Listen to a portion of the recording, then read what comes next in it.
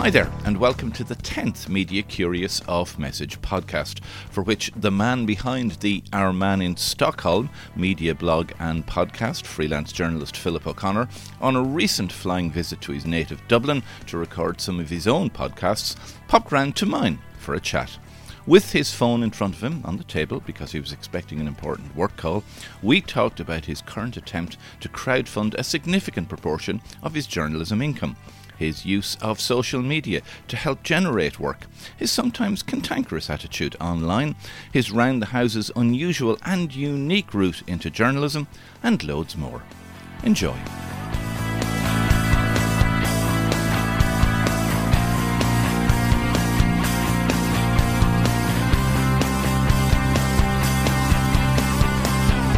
Philip O'Connor, welcome to Off Message. Welcome to my gaff. Thank you very much. I was not going to go to Sweden to interview you. We've recorded in my gaff before when we were making. We recorded in your gaff when I made a documentary that we'll come on to, which was about not long after we first met. You live in Stockholm, Philip O'Connor of Our Man in Stockholm, which is your blog and podcast. What are you doing back home in Dublin? At the moment, I seem to be doing everything, but one of the main parts of it is I'm doing 4 live podcasts. Our Man in Stockholm was a bit like yourself. It's about media and journalism and that kind of thing. I started it. Your podcast. Did I steal your idea again? I'm not sure anyone ever stole an idea of mine, because these ideas are in the zeitgeist. But your blog has been going a lot longer than Off Message. Yeah. But you've only started the podcasting how long ago? It was last autumn at some point, right? Because what I was trying to do was I was trying to tie the whole thing together, and there's a big discussion, which I'm sure we'll get onto, about media and journalism, and people not just wanting to understand more, but actually needing to understand more about how the business works. Yeah. And for many years, what I wrote was I was sort of commenting on journalism and the way media works and the way media gets on, and explaining to people why. Now there was a story recently that I saw that somebody was talking about the story and the content of the story, but there's also a context for the story. There's a context, why this, why now, why should I be interested in this? And these are all the sort of the fundamental questions that editors will ask before commissioning a story at all. Sure. So I wanted to explain those things to make us conscious consumers of media, right? And the podcasts you're doing live in Dublin are part of that. They're part of that, yeah. So it's actually just sort of, you're trying to create a sense of community. So you're trying to bring people together to talk about these things. Now, you have Margaret E. Ward, whom I first got to know as a business reporter on Newstalk, and now she's working with Broadly Speaking, management consultancy, communications consultancy, but a fascinating woman who has a master's in journalism from DCU. Dil Wickramasinghe, Dion Fanning, who made the journey from Sunday newspapers to Joe.ie, which is like going from conservative, from being Phil Collins to being punk rock kind of thing, sort of. I'm not sure I'd call Maximum Media the crowd behind Joe. No longer Joe.ie, just Joe now. Oh, they're just Joe now, are they? Sorry, Joe. They're just Joe now. I'm not sure I'd call them left wing in any shape or form. Oh no! I didn't. You see, we have this. They're what's the word? Disruptive. Yes, but that's the punk rock thing. They want to appear to be sort of disruptive, that kind of thing. Yeah. So, but it is, and it's a different sphere, right? I know you've spoken to Susan Daly here before. The online world is entirely different. The metrics are entirely different. But it's to talk about those things, to tease out those ideas. A lot of what I'm talking to people about at the moment is diversity in terms of gender, diversity in terms of ethnic background, diversity in terms of thought, diversity in terms of class, because these are things that seem to be lacking in the media in general, and the only way to have diversity is to talk about it as an issue, because the only way to have genuine diversity is to change the ownership system. Yeah, but that's never where it comes from. Yeah, but that's never going to happen if we're not aware of the fact that it is that is the problem. Right? So we have to talk about who owns things, who controls things, that kind of thing. Why are they making those decisions? And I mean, basically an awful lot of the journalism I personally do is done with that in mind. Sure. It's done by asking the question of, okay, who's not getting to speak? Who doesn't get a platform? Whose voice isn't being heard here? And once you start to do that, the whole thing just opens up. You just see it in an entirely different way. And if I can share any of that through the podcast or anything else, I'm happy to do so. Okay, let's go back to, I suppose, the beginning of it all. You left Dublin when, and I know it was the love of a good woman brought you to Stockholm. The best woman, yeah. She's listening, is she? I bloody hope so, yeah. So you went there, but you weren't a journal then. No. So how did that all happen? Well, what happened was in 1994, just before the World Cup, when Sweden did so well and came third, I met this girl. We were out on a Sunday night, a bunch of lads. You met her here in Dublin? Yeah. In one of the Why was pubs she off in Grafton Dublin Street. She was for an au the pair. World Cup? No, she was an au pair at the an au time. pair here, Still, right, okay. still to this day can't stand football, right? Okay. But I met her, and we were together then for 5 years. We sort of fell into this thing, and she went to UCD. She did English and Spanish in UCD, got her degree there, and then she did what a lot of Scandinavian women will do to you, right? They'll sort of sidle up to you and say, should we not try living there for a year or two, right? And 20 years later, you're sitting there with the Volvo and the 2 kids, and you've learned the language, and it's just, you know, it's like the Ra. You can't get out of it. Only but you weren't a journalist when you and Maria moved there. No, when we moved there, I wasn't a journalist. I wasn't anything when we moved there, right? I wasn't even an adult, despite the fact that I was like nearly 29 years of age or 28 years of age. I'd always wanted to be a journalist. I'd done community radio, North Dublin Community Radio here. I'd done sports programmes on that. I'd done little bits for fanzines. I'd offered stuff to Hot Press. I'd never had a byline in Hot Press, but I'd offered stuff to them left, right and centre. I wanted to be a journalist, but what was stopping me was 2 things, right? One was the lack of a formal education. I despised the last few years of school. I just found it the most limiting experience possible. It was a time when I wanted to grow and do the things that I wanted to do. So you just did your Leaving Cert and just got out. I couldn't get out fast enough. I actually got a part-time job at Jury's Hotel when I was 16 after the Intercert, as it was at the time, and I didn't want to go back to school at all because, you know, all of a sudden you've got money and you're independent and your own boss kind of thing, you know, at 16 years of age. But, you know, at that stage you think you're ready to take on the world. But I wanted to do radio specifically. I didn't want to write as much as I wanted to make radio. And this is one of those things that we've had endless discussions about radio and how it's made and documentaries and that. I loved radio. Brendan Balfe, Gay Byrne, Pat Kenny, the way the news is put together, the way Ronan Collins would introduce a record, Dave Fanning, Jerry Ryan, the change that happened when 2FM went on the air and all the things that went around it. I found that a fascinating world. Radio Moscow, finding that on long wave as it was at the time, the history of the Pirates and that kind of thing. So radio was sort of the first love, and I really wanted to be involved in that. But, you know, I come across as somebody who's very, very confident and all that kind of thing, but I absolutely did not want to fail.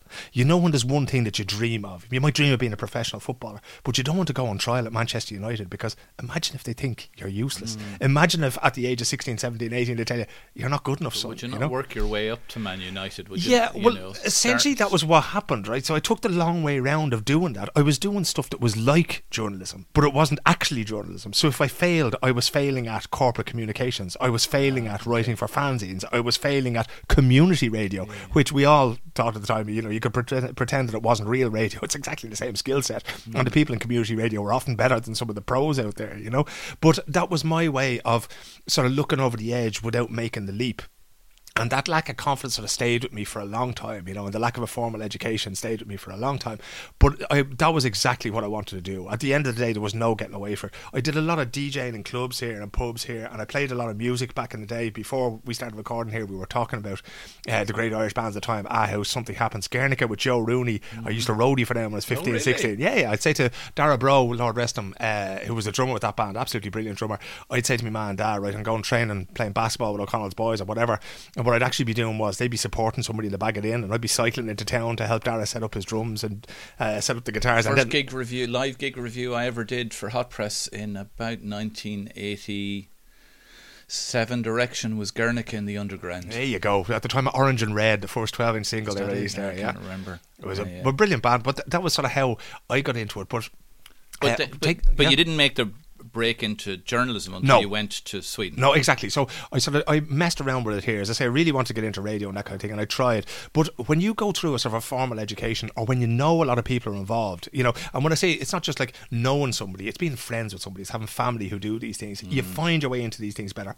Having contacts. Yeah, exactly. I knew nothing of this world, right? People from Donecarney, where I'm from, don't know anything of this world. There were no journalists who lived around the corner that you could ask or that kind of thing. So I found it really, really difficult. And that fear of failure and that lack of confidence in your own ability and not wanting to fail, that was what made me take the long way. But when I went to Sweden, I quickly realised that the only advantage I had was having a big mouth and speaking English. And I figured that this is going to go a long way here, because, you know, I have an ability with words. I can write and I can speak, a bit like Dave Fanning, a little bit too quickly at times, but I can do it. I was just thinking that to myself. He's rattling along here at exactly. miles an hour. I'll let you know what I need. Who does that remind me of? I'll let you know what I need you to put in there, Pat. You know, but that was the thing in the beginning. And yet the difference between, because the Swedish society and the Irish society are like night and day, right? Essentially, we'd gone through sort of being DJs in clubs and pubs in Dublin. We'd gone through the music business, not having any sort of formal education, but having a little bit better contacts, that kind of thing. And we survived on it, you know? So we were doing that, but you couldn't do that in Sweden, because Sweden's all about the bit of paper. It's like, oh, where did you go to university? Well, I didn't go to university. Then what the fuck are you doing talking to me about a journalism job if you don't know that, you know? So, and this is one of those stories I don't think I've ever told before. I was working over there, and you know, I was working in pubs and learning the language and that kind of thing, and somehow it came up that I was writing articles about soccer, and I was publishing them on various different websites and that kind of thing. You're not getting paid for anything, and submitting them, and you know, a lot of them would get rejected and some might get published and that. And I used the experience, or the spoofed up experience from having these sort of 3 articles published, to apply for a job, which was an English language job. At the time, Sven-Göran Eriksson, who went on to be England manager, was a big deal in Sweden, because he'd won the Serie A, the Scudetto with Lazio in Italy. So obviously some internet pioneer said, okay, we'll stick his name on a website and we'll have you interview him every week about what's happening in the football world. You write the article, out it goes. Brilliant. Now, as with all things on the internet, the money ran out and it never got off the ground, right? I was this close to starting off with a dream job. Can you imagine talking to Svennis every week? So it never actually happened? Never happened, right? In there, did the writing test and everything else like that. Now, writing match reports and all that kind of thing, it's a skill, right? It's like, you know, it's basically like any trade, like carpentry, like plumbing. There's no art behind this, like there's no alchemy. But I've read so many of these things that I could parrot these things without any problem whatsoever. But this idea of just ghosting whatever he'd have to say or interviewing him every week was absolutely brilliant. But it fell apart. But because I came so close to that, I went, Jesus, I might just be able to do this. And the worst thing in the world is you can tell me yes or tell me no. But if you tell me something is possible, I'll be like a dog with a bone. So having seen this vision of the promised land, I went, fuck it, I have to give it a go. And I figured, how do I get to do this? So at the time, you know, any training? Not really. I mean, at the time, you kind of had to get in somewhere first. I figured if I can get in the door and I can show people what I can do, right? I can be like that centre forward in the soccer team who, you know, he's useless. He's a first touch, you know, his second touch is a slide and tackle, that kind of thing. But I'll show them that I have the heart and that I have the desire to do these things. And the way I did it was I did an IT course. And they told us, okay, go away and find some work experience for yourselves. And I contacted every media place in Sweden. I contacted the state broadcasters, Sveriges Radio, SVT, Aftonbladet, Expressen, the 2 biggest newspapers, Dagens Nyheter, the biggest broadsheet newspaper, and every one of them said no. And I got to the bottom of the list, and there on Kungsgatan in the centre of Stockholm was the Reuters news agency, and I went, these lads are on there in London. If this doesn't work, well, then I'll just have to give up. And I called them up and they said, yeah, we'll take you in. So I went in. What age were you at this stage? I would have been about 30 at that stage, 30, 31. And I went in there, and on the Tuesday of the first day of the work experience, by lunchtime they'd say, okay, would you like a part-time job here, because we need somebody, because you just ran around fixing everything. So you're running through the newsroom and somebody says, oh, I forgot my password, bang, you reset it. You're doing, the fax isn't working, can you change the paper? You just do everything they asked you, because you're basically like, you know, the puppy in the window going, buy me, that's all you wanted. So they offered me a job on the same day, a part-time job, and I started working 2 days a week. As IT? As IT. And then I worked all during the summer. And when it was all during the summer, then it was quite quiet. The Swedes disappear for half of June, most of July and half of August, right? So everything was quite quiet. So you got to know the people in the editorial system. You got to talk to them about their work, and you got to see very, very close up what they were doing. And your Swedish was improving all the time. It was improving all the time. Even at that stage, I could get by. So they appreciated that, you know, the Swedish lads. I mean, they speak better English than we do, but at the same time, they prefer to speak their own language. And then it got to the stage where you were at their elbow when they're dealing with corporate reports like Ericsson. Reuters makes most of its money by selling financial information to the markets. So, you know, when Ericsson's corporate report came out, you want to be first. So you're trying to work out how can we do this quicker than everybody else and that kind of thing from an IT perspective. So you're already getting in there into their sort of journalistic idea. Okay, it's coming on this day at 7 o'clock. How can we be first? How can we shorten the process of getting this news out to the market? And after I'd done that for one summer, the HR boss, she noticed what was going on there, and she said, did you ever think of being a journalist? And of course you go, no. but you know, I might, you know, I might lower myself. Yeah. Exactly. So now, unluckily, she sort of got she was let go shortly after that, but that was it. The genie was out of the bottle there, and everybody realised that was what I wanted to do. And slowly but surely, everything moved towards that. So I was moved from the IT into another technical role, and then into marketing communications. So in marketing communications, I wrote everything internally. Okay. So again, you're doing the same thing as I'd always done in my life. If I was going to fail, I was going to fail at communications. I wasn't going to fail at journalism, right? So by doing that role, and like, I really didn't care about the numbers. The marketing, I did not give one shit about, right? The communications. communications. I wanted to prove to people that I could communicate, that I could make films, that I could edit, and that I could write, and that they would hopefully then move me, from the dark side, towards this the was force. all for internal at the It was start. all internal at the start then. And how long before... It took, in total, the first byline I had for the Reuters news agency was in 2008. I wrote an article about Henrik Larsson ahead of the Euros, I think it was. Because I'd helped out a lot, and I could have, but you'd be doing stuff, you'd be asked to do stuff. Now, you'd never get a byline out of it, but they'd be saying to you, okay, who do you think are the 30 players for the shortlist for the Norwegian squad? And you'd give them a list, because that was what I did. I love football, I still do. And you had that sort of, bank of knowledge. At that stage, I probably knew more about English football than most people wandering the streets, so you could ask me about this guy, where he was, injuries, that kind of thing. And I just knew it, this kind of thing. And they would include me more and more in that, and they would include me more and more in the kind of things, they'd be asking you sort of, ideas for stories and that kind of thing. But it takes a long time, because this is the biggest and the best news agency in the world, right? They're not just going to let... I'm intrigued by the fact that you said they were at the bottom of your list of people, but they're Reuters are global. Yeah, but that's exactly why I didn't believe for a single second that they would let this sham in the door of the place, right? I'm kind of, there are drills in many media places to keep people like me out, so I didn't think that. But again, we went through the verification process of 5 or 6 years. But at the same time, when I took over the marketing and communications thing, I started to study media and communication science, and I did a certificate in journalism from the London School of Journalism by distance. So did you do that yourself? Over the internet? Over the internet. So there was that makes us sound so old. Over the internet. Yeah, the old 56k modem starting up there. Internet. So I was doing that on the internet and studying, and there were certain courses that they would have sent you on, and then they have internal courses as well. A lot of what I learned about shooting and editing news video I learned on internal courses. Photography, there was a great guy called Baghdad Bob Strong. Baghdad Bob was the man who set up the Reuters Pictures operation in Baghdad after the fall of Saddam Hussein, an American fantastic photographer. He's forgotten more about photography than most people will ever know. So you learned you didn't just learn the old-fashioned print journalism. No. They were teaching you everything. Everything. And because I wanted to learn about it, go ahead. There's a guy called Gleb Bryansky, he was a video journalist at the time. I remember talking to Gleb, and this is the benefit of, and it's one of the things that I've taken with me, that if anybody asks me a question now about anything I do, I always answer them, because the knowledge I gained from those people has been absolutely crucial to the success or otherwise that I've had. And if any of them, if Bob Strong had said, no, I just couldn't be arsed showing you how to shoot a portrait photograph, well, then I wouldn't know.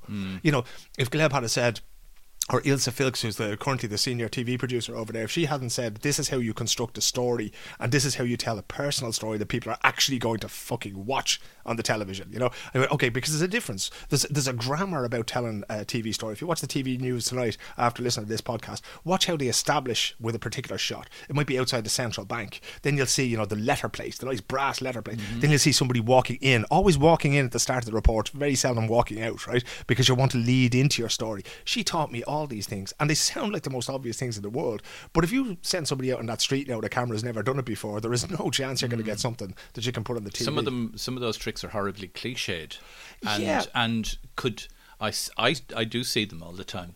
I have some pet hates with news reports, but I like people who kick them up the arse a bit, but you have to know them to play with them. That's the thing. If you know the rules, then you can break them, right? I'm a big fan of starting things with an extreme close-up, right? Now, the other thing is, when you film for news agencies, what you're doing is you're putting together a story, we'll say it's between 2 and 4 minutes, 5 minutes maybe, right? Now, that will be re-edited. So it might come into RTE here in Dublin, and they'll say, okay, there's an Irish angle to this story, so we're going to maybe start off at that angle. Then we'll use the footage and the quotes that you provided, and then we'll do something else at the end. You might have somebody standing there with a microphone at the end. So it becomes part of their bigger Lego set, if you like. But I still have to shoot it as a self-contained thing that you can watch on the internet. So I did one with a dog that can sniff out doping stuff, so if you're in the gym and you have steroids in your bag, the dog can go and do that kind of thing, and just putting together all those things. I would have loved to have stopped I think I did actually start that report with a sort of a dog's eye view. So you put the camera down on the floor and the dog comes towards you, and you put the dog in the centre of the story immediately, because that's what it's about. Now normally they probably would have wanted you to have a travelling shot of the gym outside, and then you go in and you find the dog there. That's the thing, so I went, fuck that, I want the immediacy of the dog, I want the energy of the dog, the tail going, that kind of thing, because I think that's going to catch the viewer. Now, that's a decision that I make, and that's a decision the editor makes, but then it may not wind up like that when you see it, but that's the creative decision or the editorial decision you make. So how long did you spend at Reuters? When I went over to Stockholm to make Silver Lining, the radio doc I Yep. made for RT Radio 1. Was that 2011 or 2012? I think it was 2012. Cause you were the Stockholm Gales GA Club were going for their three in a row. Yeah, that was 2012. Was that 2012? Yeah. You were still working full time for Reuters at that stage. I don't know. I was. What actually happened was, right. The closer I got to the dream, so to speak, the further I got from them, because there was nowhere to put me in. Because like, even if I knew all the stuff about video and all the stuff about taking pictures and all the stuff about writing, I don't have the financial wherewithal. Right. If you sit me down with a balance sheet or an annual report or that kind of thing, it's just not what I'm good at. Right. Now, sports in the Nordic region for Reuters has always been a freelance job. So the marketing communications thing was coming to an end because, like I said, I had no interest in the marketing aspect of it, and I made no secret of that fact. So you're trying to sort of shoehorn them into a corner where they'll offer you a job on the editorial side. There was a chap who was doing the sports there, and he was kind of tired of it, and he wanted to move on to something different. So all of a sudden that opened up. And I'd already taken 6 months off to try freelancing. So I'd already taken like a career break, and I was freelancing away there, you know. And it was time to have that discussion of, okay, you're going to come back to your old job, or what are we going to do with you now? You know, I said, look, I'd happily do this for another 6 months to see if I can make it. I think I'm onto something here, because I was getting work from RTE and from Sky Sports News and from all these people, and it was getting there gradually. But you know yourself, when you came back from London to Dublin, it takes a while to get the big gears in motion, kind of thing, you know. It takes a while for people to know you're back. Yeah, at all. Like, you know, mind you found me as soon as I got off the plane and got me here doing this, you know. But when that was happening, then this chap, like, all the stars aligned basically, and this chap decided he was going to leave the sports job, and they said, look, the sports is here, this is what you know, this is what you like, but you'll have to finish it. Like, it's not a full-time job, you'll have to be freelance. And I went, fair enough. That's odd that they have someone who, they have a position for someone who does a lot of work for them, and they don't make it full time. Yeah, well, that was the thing. Like, the position at the time, they were trying to cut back, as everybody was trying to cut back. Right? Yes. .com bubble gone. Yeah. Financial crisis, bang. Right. Yeah. So all those things were going on, and they said, okay, where can we cut a few hours off something here? Right. So originally the job was 80 hours a month, which is basically 50%. Right. You're working 2.5 days a week, and they wanted to reduce that to 50. Now they wanted to reduce the number of hours they were paying you for to 50, but they actually kind of wanted you to work as many hours as you would. You know. Yeah. And because of the fact that this was a new opportunity for me, I went, fair enough, look, I'll work all the hours God sends. And to this day I still do it. If they call me now and say, look, you know, a story's after break, and can you write it? We've nobody who can handle it, can you do? I'll like 9 times out of 10 I'll say absolutely no problem, you know, because as a freelancer you're there to solve somebody else's short-term problem, and if you're not doing that a lot of the time, well then, you know. So you didn't choose per se to go freelance. You didn't have, it wasn't a simple black and white, I have a job, a full-time journalistic job, but no, I'm going to go out on my own. It was circumstance that happened, and you kind of went, if I want to do what I want to do, there isn't a full-time job here in that. Yep. Not in and this particular... the other one is drying up, so... Yeah, not in this particular company. I mean, again, because the fact that I made no secret of the fact that I wasn't going to stay in the role that I was in and be happy and productive, and that I wanted to get into this, that everybody was, you know, forced. It's like being the last 2 players left in a poker game, you know. Everybody's waiting to see what way it's going to fall away. Now, so it wasn't the optimal thing, but I was in no way sorry, because the 6 months that I spent on a career break doing other forms of journalism, that kind of thing, if anything, that convinced me that the freedom that I had to go and pursue other stories and that kind of thing, and to still cover the sports and still go to the major events and that kind of thing, and, you know, you're sitting on your couch at home doing stuff about the Danish squad for the World Cup and that kind of thing, which I found fascinating, going through these lists of players and where they played and what they'd done all season and watching games and that kind of thing. That was, I actually wanted to be freelance. I was very happy to have the security of the 50 hours a month, but I was also happy to have the freedom to go and explore other stories and other things that I wanted to do. So you're now full-time freelance? Yep, 100%. And looking at it from a purely financial perspective, was it the right decision? Are you busy enough? And more importantly, and I think about this too because I'm not a whippersnapper, what happens when the work finishes and I retire? Where do you look that far ahead? You know, if you have a full-time job, you have health insurance, you have the pension, etc., etc. Yeah. As a freelancer, you don't. That's the thing, right? Or unless you do it yourself, it doesn't come with the unless you're that guy or that girl who does Yeah. that. No, to be honest, this is something that Maria and I have discussed in the last year, because she's been a school teacher basically for the last God knows how long. She got her degree in UCD, started working in schools in Sweden, and that's pretty much it. So she's home and hosed really, whereas I'm not, right? I came to the country at the age of 29 or whatever. You don't have the pension payments that anybody else has and that kind of thing. So I'm out on my own here. I am resigned to the fact that I will probably work until they nail the fucking lid down or whatever it is I'm to be buried in, right? So, but at the same time, you wonder if there's a way that you can create wealth, that you can create something that you can sort of take with you, so that you don't have to work at the tempo that you work at the moment. The reason I succeed and the reason I do okay out of it, like, I mean, I don't have any problem paying bills every month, and I haven't had in the 10 years or 11 years since I walked out the door of Kungsgatan and became a freelancer. So, but I work harder than anybody else, and I'll do stuff that nobody else will do. I will go to places that nobody else will go, and I'll put up with the hardship. I'll take a night train overnight up to Åre in Sweden. I'll stand around at -17 and I'll film a piece about the sustainability of the World Alpine Skiing Championships at very, very short notice. And people know I will do that, so they'll do that. Like last year, I ended up working for TV Asahi in Japan at the World Team Table Tennis Championships in Halmstad on the Swedish west coast. And they called me up and they said, can you go down there for 5 days? And they named the rate, and I went up there.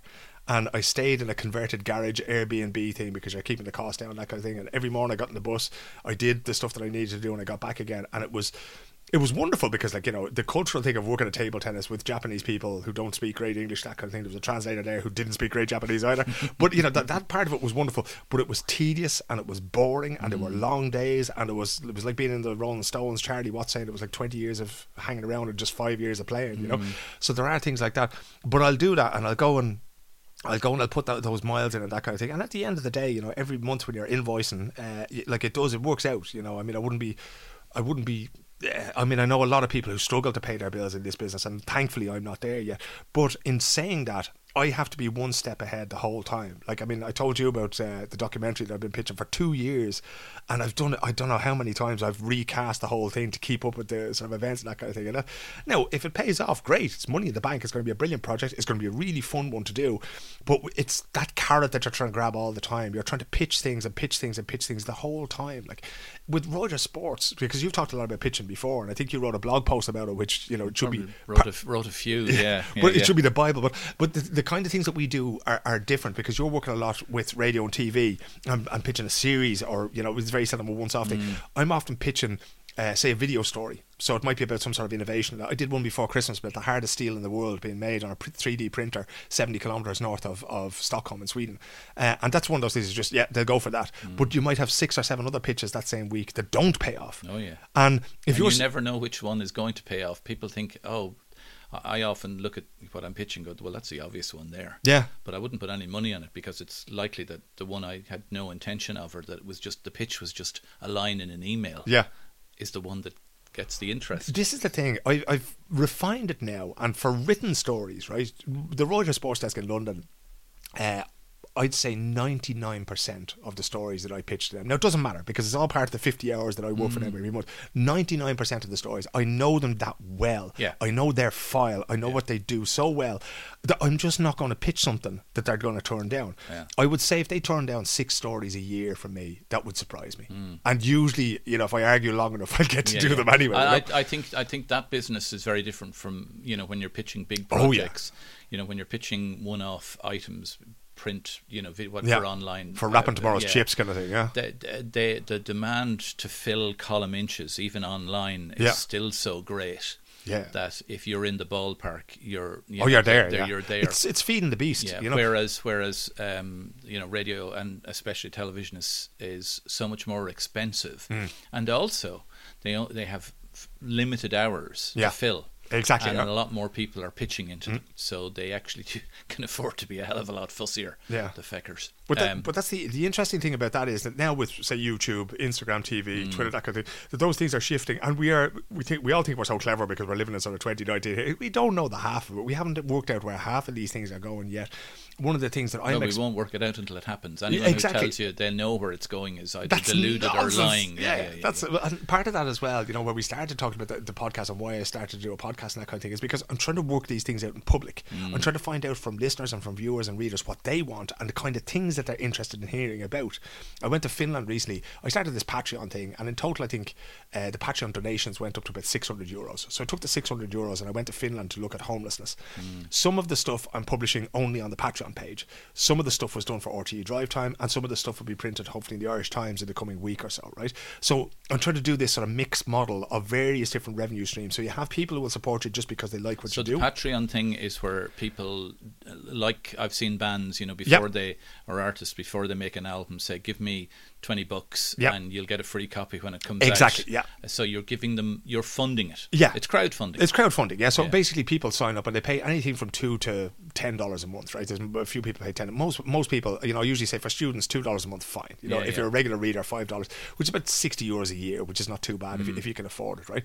Now, you don't need that many people to make sure that you can keep the lights on, right? And again, the same thing, you go over and when I went over to Finland the day I was working in Helsinki, that was extremely effective in terms of time. It was like bang, bang, bang, bang, bang, go back, film your B-roll and get the fuck out of there. It's a cheap flight, cheap hotel, and you're done. And if you can do that, then I was actually speaking to people in Malmo about pitching, because it's not enough as a freelance journalist to sell a good story once. You need to sell the same story 3 or 4 or 5 times, because you've already invested the money and the time and the research in it. So what I did for Mary Wilson on Drive Time, we did a question and answer thing about the whole thing. Why shouldn't I do that for Swedish state radio or for NPR in America when you had that cold snap in Chicago a few weeks ago? One doesn't impinge on the other. No, exactly. And it's a totally different audience. They're completely sort of, separate from one another. So that's the other thing, is telling the same story. It's like, Hal Roach telling a joke. If you can tell the same joke, you can't be writing new jokes for every audience you meet. So if you can sort of recycle that time and again, well, then it actually starts to be sustainable in a way that maybe just writing one article that's wrapped in tomorrow's chips won't be. Yeah, it's funny you say that, because I would be thinking more along the lines of at this stage in my career, trying to do the equivalent of writing a song that Kylie takes to number 2 in the charts and then gets covered by a variety of artists over the coming 20 or 30 years. So I can put my feet up and the income from that can roll in. But in television or radio terms, it involves coming up with a format that you can license internationally and sell abroad. So the initial work is done. Now, you couldn't make it up. The comedy news panel show we're doing for News Talk, who knows? These things are always a long shot. But you remember Andy Rowan and Philip Kampf, made a I don't know how much, I never asked them, but the lyrics board back in the day on RTE television, that was a format that they sold around the world. In Sweden, that programme was massive. Oh, really? It was massive. And I remember going over there the first time and turning on the TV and go, the fuck? It's the lyrics board. Så ska det låta is the name of it in Swedish. That's how it should sound. And there's a guy called Peter Harrison, a huge, ginormous man, and then just people sitting at pianos and singing, and it was brilliant. And that is, I call this the Fairy Tale New York tactic, because sometimes Maria will ask you, what are you doing? I'm trying to write Fairy Tale New York, because every year that comes around and it's done. We actually there was a young lad I had working with me. This could turn out to be a very long story, but I'll keep it short, right? There was a young lad I met through football in a place called Husby in Stockholm. You might remember it from the riots 6 years ago now, in May. There was a huge riot, 5 nights of rioting, 4 or 5 nights of rioting in Husby. And it became this world, story, global story all over the place, and then it vanished just as quickly. But there was a lad that I knew at that time, and it struck me that an awful lot of this sort of riotous behaviour was caused because of the fact that people felt they weren't being listened to by society. And there was one young lad in particular that I thought he would have been great on radio, because, he asked really good questions, and he had a way of formulating himself that was really, really good. I kind of took him under my wing, and he went on then to study journalism in a similar way to I did. First he did the certificate, and then he went to college to study it. And during the time that we got to know each other and that kind of thing, obviously both mad about soccer, but we created a fictional soccer club. And we pitched the idea of books, of this fictional soccer, of youth novels for people who don't read books, right? I know it sounds counterintuitive, but the most important thing to do is to get young people to read. And most of them don't read because they don't find anything that appeals to them, right? So we pitched it to a publisher, and we got a deal for 2 + 4 books, right? So when the first two books came out, then we were going to get to write 4 more if they reached certain targets. And the first book came out, and there was a huge thing in the media about it. Here was 2 guys, one Irish immigrant in Sweden and another, this kid from Husby. This place had been torn apart by riot a few years earlier. And it got a huge amount of attention. And the week after the book was published, the publisher was closed down by the publishing house that owned it. So not only did we not get to do the second book, we lost all the marketing PR support that we would have had for the first book. And then we had to have a sort of a legal discussion about the rights to both the first book and the second book. Now, that process has taken the guts of 3 years, but that would have been, in one way, our fairy tale of New York, right? Now, as I was coming down here to meet you this morning, I got a text message from the first book is basically about match fixing, and it went really, really well for us, and that kind of thing, sold well, that. But we have a film company now who's interested in doing it, and at this stage you become sort of old and cynical and that kind of thing. You start to realise that, well, I may not be able to write Fairy Tale New York, but I might be able to write The Sickbed of Cuchulainn, and get some sort of royalty thing going out of it. Not that the money was important, but if you could find something like that, because the most important thing as a freelancer is to be able to breathe easy. Right? It's to be able to sit back and say, okay, of all the things I can do now, what do I want to do? What is it possible for me to sell? What can I comfortably do that I can keep my head above water? And that then influences absolutely everything. With that same guy, I went to Los Angeles Galaxy, right? This is before Zlatan Ibrahimovic ever signed it, right? LA Galaxy have this thing where you can try out, as long as you're under 25 years of age, so that's you and me gone, right? As long as you're under 25, you can pay $185 and you can have a trial with LA Galaxy, right? Now, it's a meat market. There are over 400 players there. Everybody pays their money. You go out in the hot sun in Carson City, just south of LA, and you try out there, and some guys will get picked and they get put into the reserve team, LA Galaxy B, right? So we went over there to explore this. Is this just, some sort of exploitative thing, just to get people to pay the $185? 400 people paying $185, do the maths. There you go. Now, this is also being done now in London, it's being done in France, it's being done all over the place. And we made a radio documentary because this kid, Haider Haidari is his name, he was a fantastic footballer, superb. No self-discipline whatsoever. A lot like you when you used to play Gaelic football, right?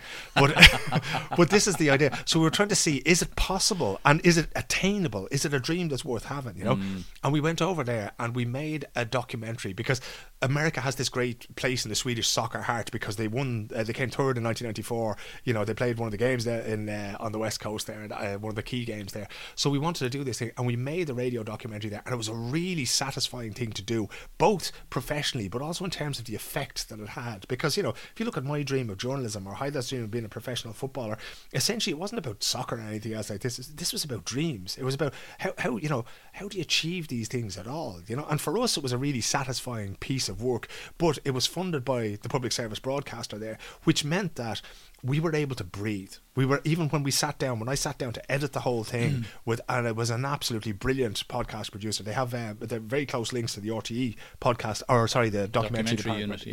They talk very highly of Liam there, who I know is a friend of yours, right? But when we sat down, we could breathe. Rather than try to edit everything in 8 hours, they said, there's a week there. Sit down, think about it, think about the script, think about, the Tupac song you want to put in there, think about all these things. And it was brilliant to be able to do that, because you don't just want to be pumping out stuff about transfer rumours or about, whatever it may be, or mixed martial arts, whatever that is.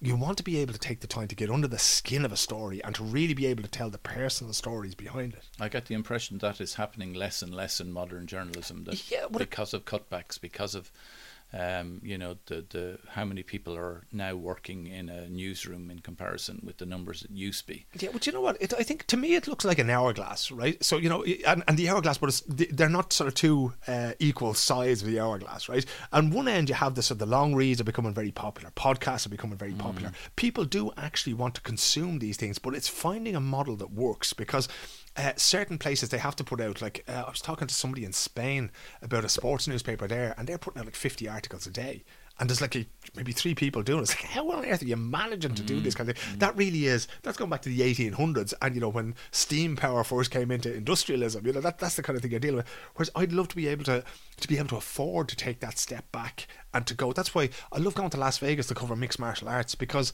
there's a series of events, right? There's open workouts, there's a press conference, there's weigh-ins, and then there's the fights themselves. So there's 4 days there, and that 4 days will provide enough content that you can report for, say, RTE and the Irish Times.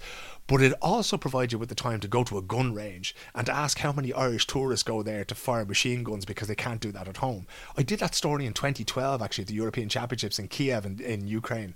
And I discovered that there was guys picking up minibuses picking up guys at hotels, and they were going off to fire Russian-made AK-47s out in the desert, or out in the bush, you know. Yeah. And they're there, and they're firing Dragunov snipers rifles. So I went with the French fans when they were doing this thing, and just sort of talked to them about doing it. And it was a huge thing, and they weren't paying big money, because nothing in Ukraine at that stage was very expensive. But it was a different angle on what people do. Sure. You know, I mean, we tend to go, if the Irish tend to go to an event like that, we tend to go and drink pints and just hang out at the pub. But you know, people were finding different things to do all the time, and that was one of them that I found fascinating. Now Irish lads are doing that, mostly lads are doing that when they go to McGregor fights, because you can fire a 50 cal machine gun if you have enough money in Las Vegas. Of course, yeah. So they'd never get to do it here. Yeah, and then there's loads of other stories, and Vegas is that kind of a place that if you're interested in combat sports, if you're interested in entertainment, one of the brothers at a Bros still lives there. He's been on my list for a long time, right. But now they've made that documentary. The BBC documentary. The drummer from the Cult lives there. You know, so there's a load of stories out there if you just go scraping around. So you can do the meat and drink reporting about the MMA, but you can also pull in a whole lot of other stories.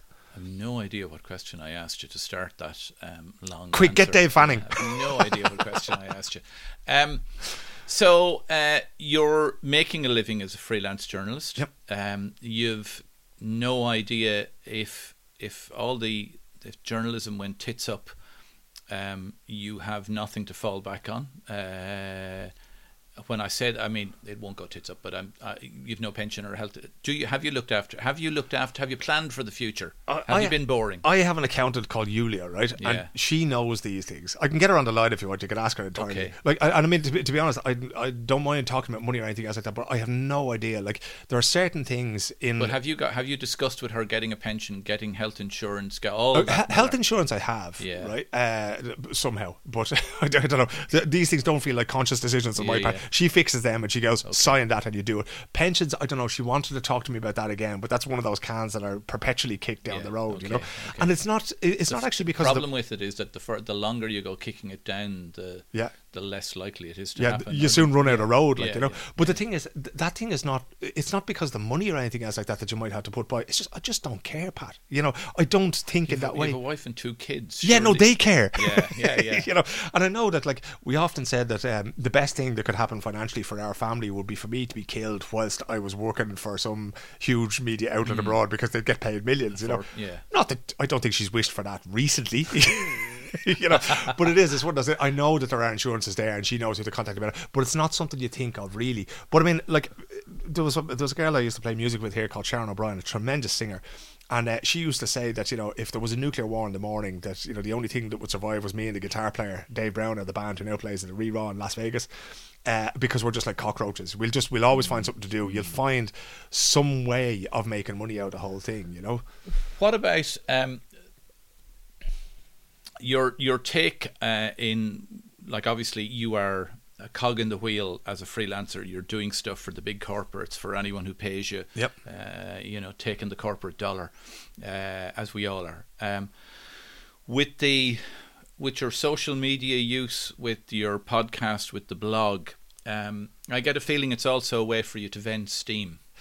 Yeah, it is, because the reason, the love of journalism, it's not just... But it's not just about journalism that you vent about. No, it's not, but there's many things I vent about, right? But if we start with the journalism thing, we get on to the other things in a second, right? It's not just love, it's a sort of a passion for the whole thing, right? When I was a kid growing up in Dooneycarney, my grandparents lived around the corner, and they bought the Evening Press, and we bought the Evening Herald. The papers were delivered to your door on that day in Dublin. And about 8:30 in the evening, we would swap newspapers. So from the age of about 6, 7, 8 years of age, I was reading 2 newspapers every day. And that, to me, is where it comes from, is this fascination with what's happening in the world.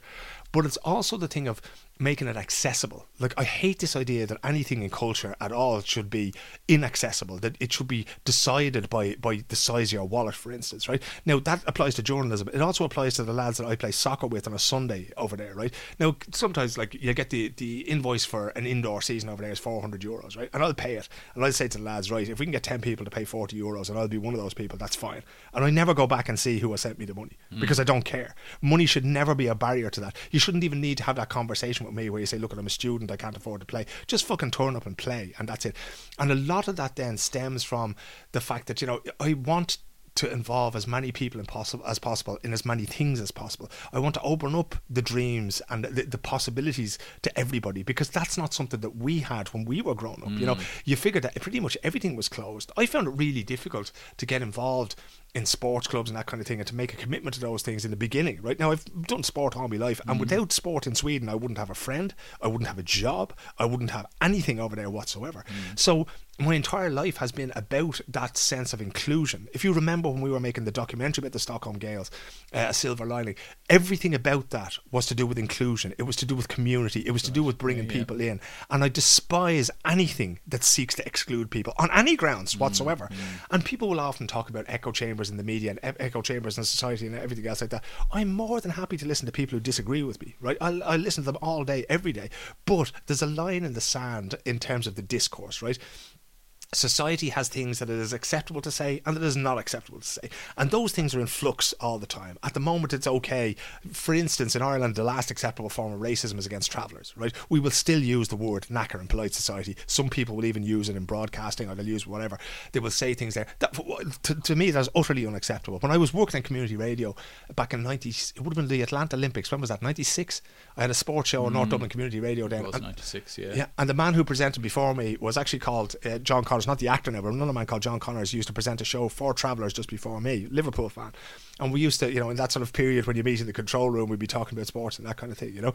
And that was, you know, you have contact with travellers throughout your life, pretty much in any part of Ireland, you're going to run into them, you know. And that was the first person that I felt friendly towards. He was the first travelling man that I could say I knew after a little while. And then it struck me that, you know, and this is the thing that, you know, this job, freelancing, has brought me to Brazil. It's brought me to South Korea. It's brought me all over America. It's brought me all over Europe, Ukraine, Russia, you name it, these bizarre places you wind up. And essentially the stories that you're telling are all stories about people. And to me, there are differences in circumstances, but the people are basically all the same. They're all trying to do the same things. Everybody's trying to make $1, trying to raise their family, and just trying to get by the best they can, so that, you know, on a Saturday or a Sunday, they can put their feet up on the table and say, look at what I've done. This is pretty okay.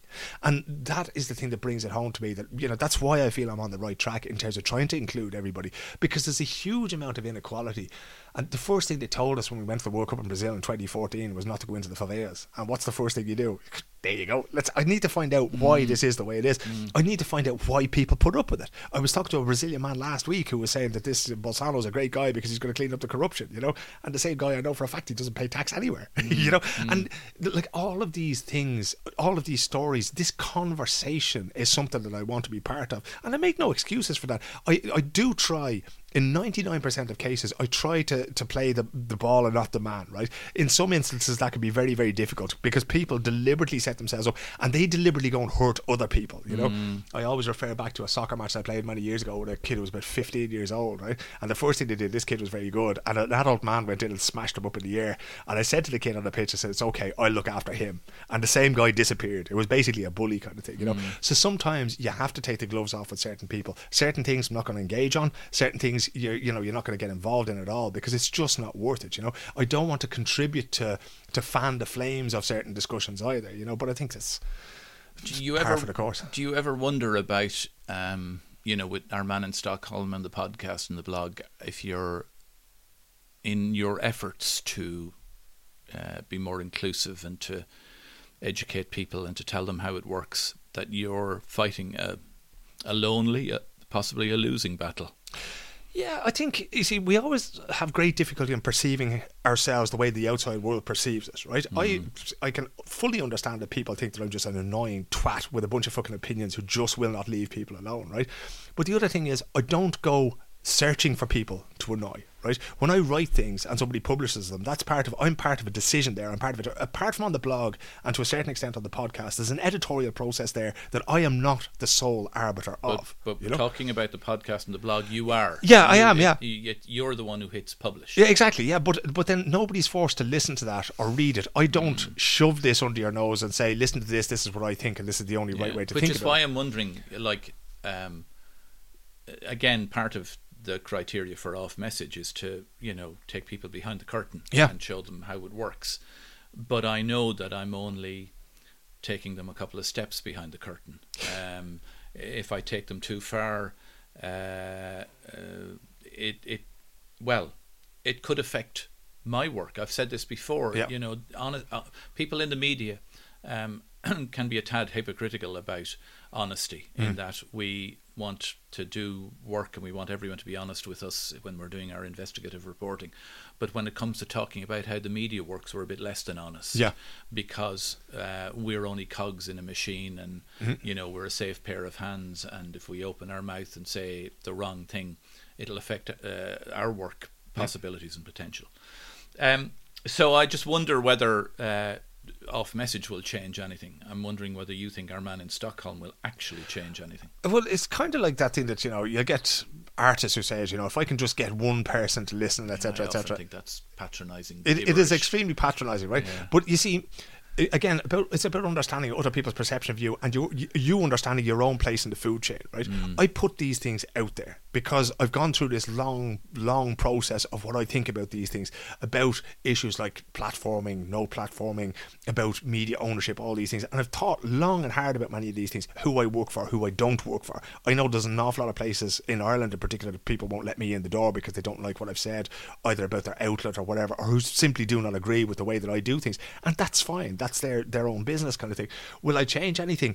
I don't even think it's up to me to say that I've changed anything or not. It's only up to me to put it out there. I mean, I have a responsibility for what I put out there, that it needs to be sort of rigorous, that it needs to go through a process of not being just clickbait, that I need to, if I'm going to put something out there as fact, you need to check to the best of your ability that this is in fact the way it is. The opinions that I put out there, and again, this is the difference between opinion and news. There was a big controversy there, or big controversy, Jesus, it's not like I'm important. But when I wrote a thing for the Irish Times, right, when the guy, it was described as a terrorist attack when a guy drove a truck into a department store in Stockholm and killed several people, drove down Drottninggatan and mowed down a few people. And the Irish Times got on to me and specifically asked me, could you write about what the possible political fallout of this is going to be? And I wrote it, and I wrote exactly what it was going to be, that the Sweden Democrats, the far right party, were going to make hay out of this, and they were going to increase their votes, right? And certain people on the far right went mad. And they're going, oh, you know, a child has been killed here and this kind of thing, and you're writing it. But are you proud of that? Are you proud of that? People in Ireland? In Ireland and globally. It extends quickly, you know. They call in their friends, our friends in America, you know. And people go, are you proud of that? Well, that's what I was asked to write. People asked me, you know, and like, I've lived there for 20 years. I've covered, I can't even remember how many elections there now. I've been with the Sweden Democrats in 2010 and in 2018. I was with them as the vote counts came in. I know these people, I talked to them. They didn't disagree with my analysis of the situation. But you see, people think that because your opinion is one thing, right, there's still a journalistic rigour in what I wrote. It went to an editor. The editor went through that and they said, yes, that's fine, we're going to put that out. And it turned out that the Sweden Democrats got more votes than ever before, not least because of this attack and what it allowed them to do on the doorsteps, right? So there is that kind of thing that, you know, people often mistake the sort of private opinions of a private person from the news. Now, there's no such thing, you know, as objectivity, right? The story ideas that I'm going to come up with are going to be the fact that, you know, they're going to reflect my experience, my way of thinking about the world, my way of seeing the world. But the editorial process in itself can be much more objective than a single individual, because it has to go to another person's desk, and that person's job is to make sure that I'm not out there advertising myself, that I'm not out there pushing a political agenda. But it also has to fit their agenda. So there you go. And that goes back to the ownership and control, and no media outlet is neutral. No, but that's it. But in order to, like, you have to remember that it's never even that story about the girl who's in direct provision, Ellie, who was on the front page of the Sunday Times recently, right? People say, oh, you know, the journalist doesn't write the headline. The journalist does not decide the size of the picture on the front page of the paper, right? The journalist was asked to do a story, went off and did it, right? Now, that is part of a much bigger process. And that, I think, is what we're both trying to do, is trying to explain how these processes work. We're trying to explain where the flaws are, where the pitfalls are in all of these things. And those kinds of things, I think it's important for people to know that it's not perfect. It used to be the time when you would switch on Don Coburn on the 6-1 News and the 9 News, and you would believe it simply because the man in the suit said it. But we need to understand what it is powering the script that is in front of him, and the choice of images that are shown, and the choice of stories that are there and all. And then we can be savvy, mature media consumers who can put things in a political context or an economic context or a journalistic context and understand them better. But don't you dare along the way criticise a journalist. Jesus, they're great people for, you know, waving the flag of righteousness, and as soon as you point out a flaw, I'm not saying all, but I've noticed a tendency for them to draw in the round what's the, to circle the wagons. Circle the wagons. But I think as well, Pat, I have a lot of sympathy for a lot of colleagues, because I am, when I do see something that I don't like, I say it. I very seldom say this person did something that was wrong, right? Now the other thing is, if I do say that, I'm talking about the action, and I'm not saying you're a bad father to your children or a bad mother to your children. I'm trying to separate the personal and the professional here. But like, I've had abuse and I've had threats, and I've had people sending me pictures of my house after stuff I've written and this kind of thing, and an awful lot of people have that. They don't talk about it. I know women in the media in particular, God knows, we only see 1% of what it is that they have to put up with. Every tweet they put out and that kind of thing. So I fully understand that they the claws come out immediately when somebody criticises them, because it is. And oftentimes, I remember interviewing a lad at the Winter Olympics last year in Pyeongchang, a Swedish guy called Sebastian Samuelsson. He's a biathlete, won a gold medal. And he told me stuff about doping in Russia and how he was very uneasy with the way things were being handled there. And I said to him, okay, I have a responsibility now to tell you, when I write this in English and it goes out on the Reuters news agency, this is going to be all over the world. This is going to be the big news story that comes out of the Olympics today. I said, are you prepared for that? Because people are going to jump on you. And he's a kind of a lovely young fella, very self-conscious. He went, yeah, that's no problem. About 2 hours after it, the whole world was alight with his Instagram was lit up, his Twitter was lit up, death threats in all sorts of languages and that kind of thing. And I talked to him later on that afternoon, and at that stage, the International Biathlon Federation had to go in, or the Swedish Biathlon Federation had to go in and support him. And he was saying, Jesus, when you were telling me that this would happen, I never realised the scale of it, Sure.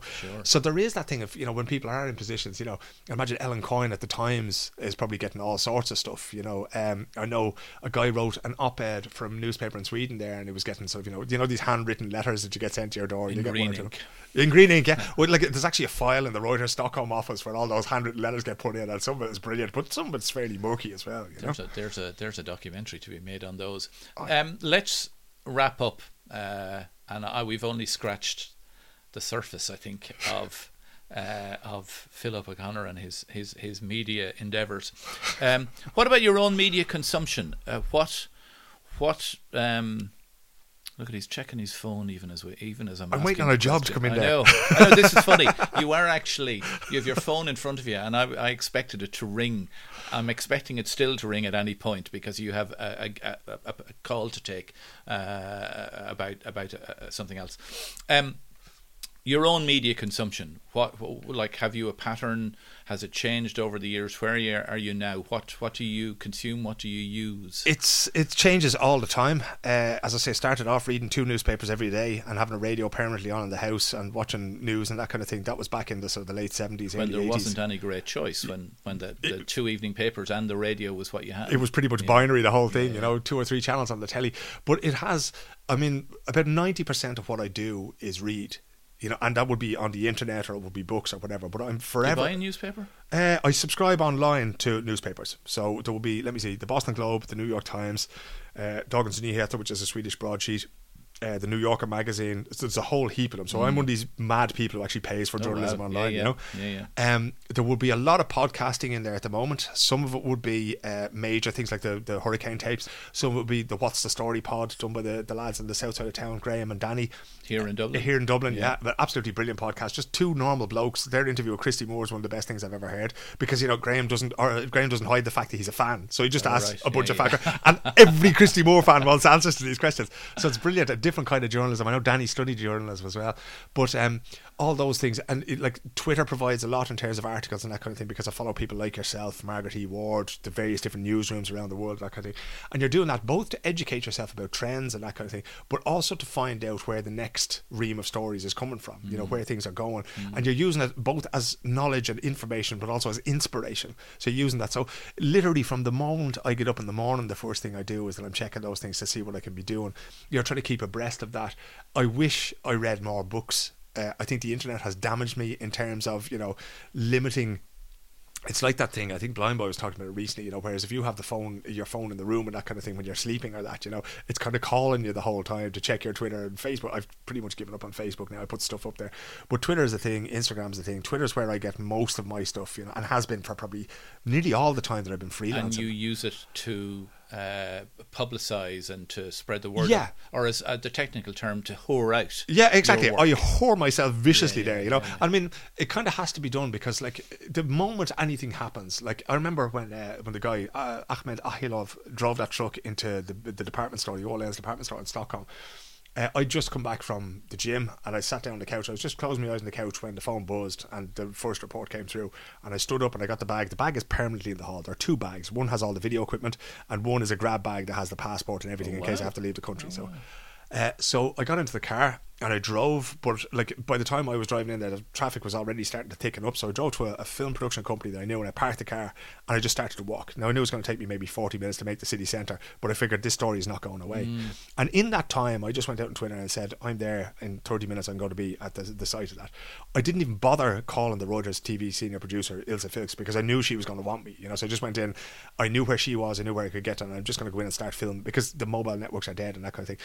And in the course of that then, the BBC have, I don't know how many different news desks. It's ridiculous how many news desks they have. We all think that they have one in London where you see it in the background, global. Like BBC from Radio Foyle to Edinburgh, all these people calling you all at once to get in on this particular story. Did they see that you had tweeted that you were going to be there? That's it. Wow. You know, and that's part of the Storyful thing that Mark Little set up, you know, that they find people and they see that, you know, I'm verified by Twitter. No idea how that happened, you know. but it does give them somebody that they know is on the ground then, and it doesn't take much Googling to realise the fact that I've done these things before. You know, I've done language riots. So if they didn't see you tweet, they would say, hang on, check Philip's feed and see, is he there? Yeah. And they would see the tweet that you might have sent 10 minutes before or whatever. Exactly. It's there as a record. This goes back to those riots in Husby in Stockholm. I was in the Globe Arena where U2 and some great Irish bands have played at the World Ice Hockey Championship final. U2 and some great Irish bands, or U2. Did you like that? Or some great Irish. Kind of stuck that in there. But that place, that was the same night. The rioting started the same night as Sweden beat Switzerland 5-2, I think it was, in the World Championship in ice hockey on home ice, right? So this was great. And I got a text message, and the text message simply said, there's chaos in Husby. And my car was under the Globe, so I just got into the car and I started to drive. You know, I'd done the interviews and the mix on, that kind of thing. And I went, fuck it, I'm not going to bother writing up these interviews. I'm going to go out and see what this is. And that's one of those things we talk about, news sense, where you just go, okay, what's the bigger story? What should we be focusing on?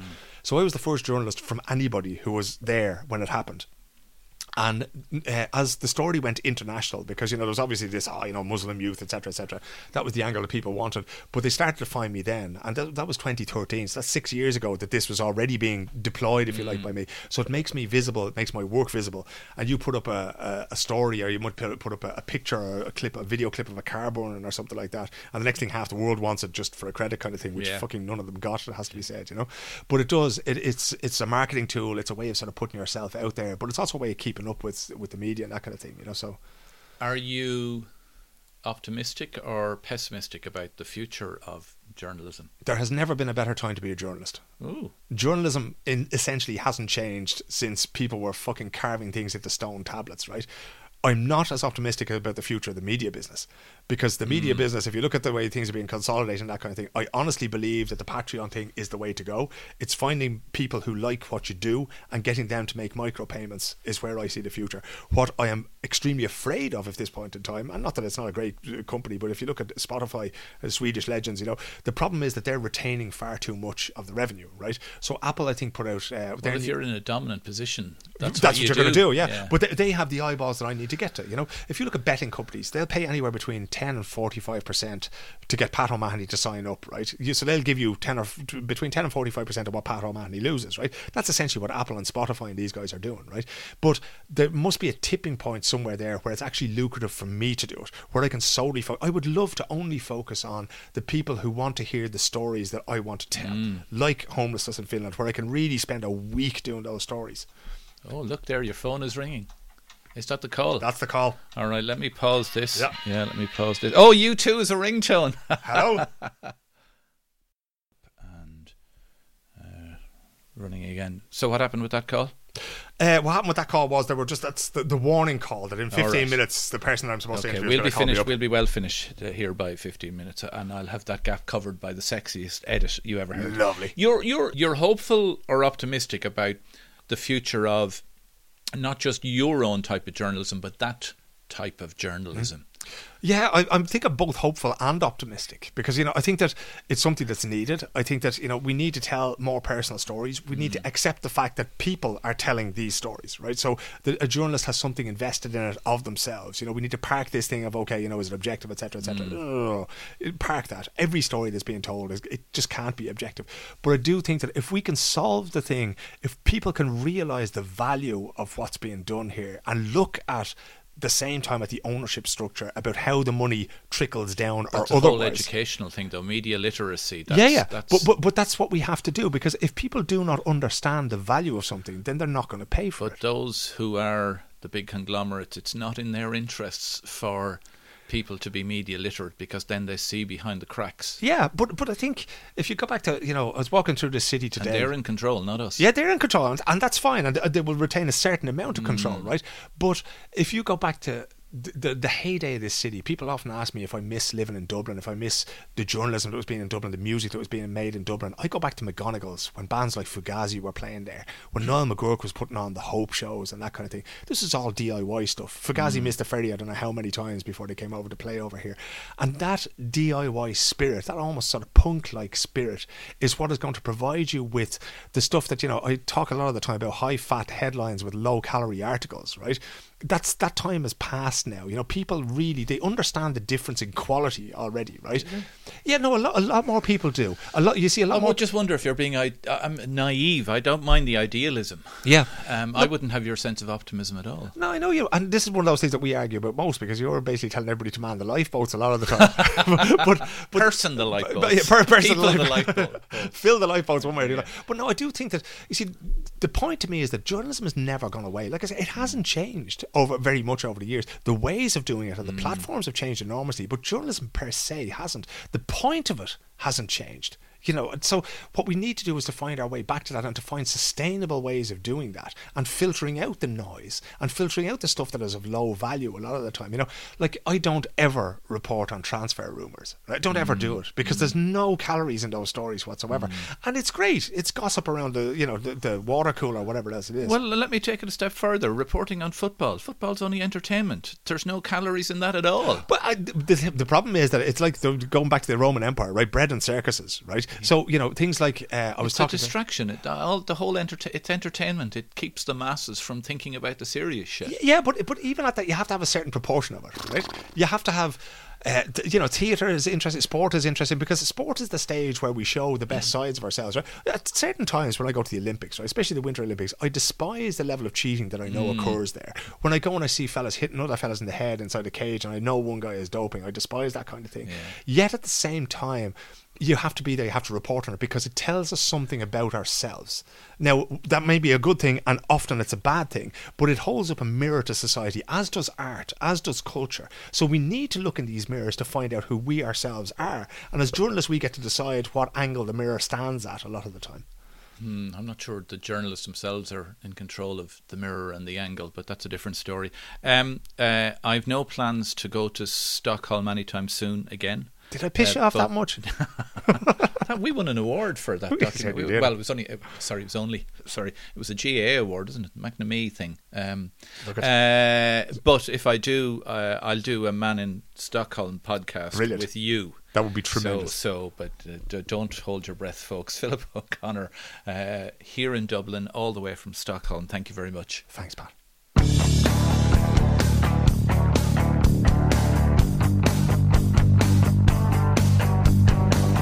So, thanks again to Philip O'Connor for our Off Message podcast number 10 chat. Let's see after that if he actually ever does invite me on to his Our Man in Stockholm media podcast. If you fancy investigating previous episodes, they're all available for streaming or downloading at SoundCloud, Google and Apple Podcasts, and all the other usual suspects. You can subscribe to all future Media Savvy podcasts there, or if you sign up via the subscription form on any off-message post over at patomahony.ie, you'll also get ahead of the pack notices of equally riveting off-message blog posts. And of course you can follow and like Off Message on Twitter and Facebook at OffMessage1. As usual, all shares and shout-outs greatly appreciated. Till the next time, I'm Pat O'Mahony, this is Off Message, and thank you for listening.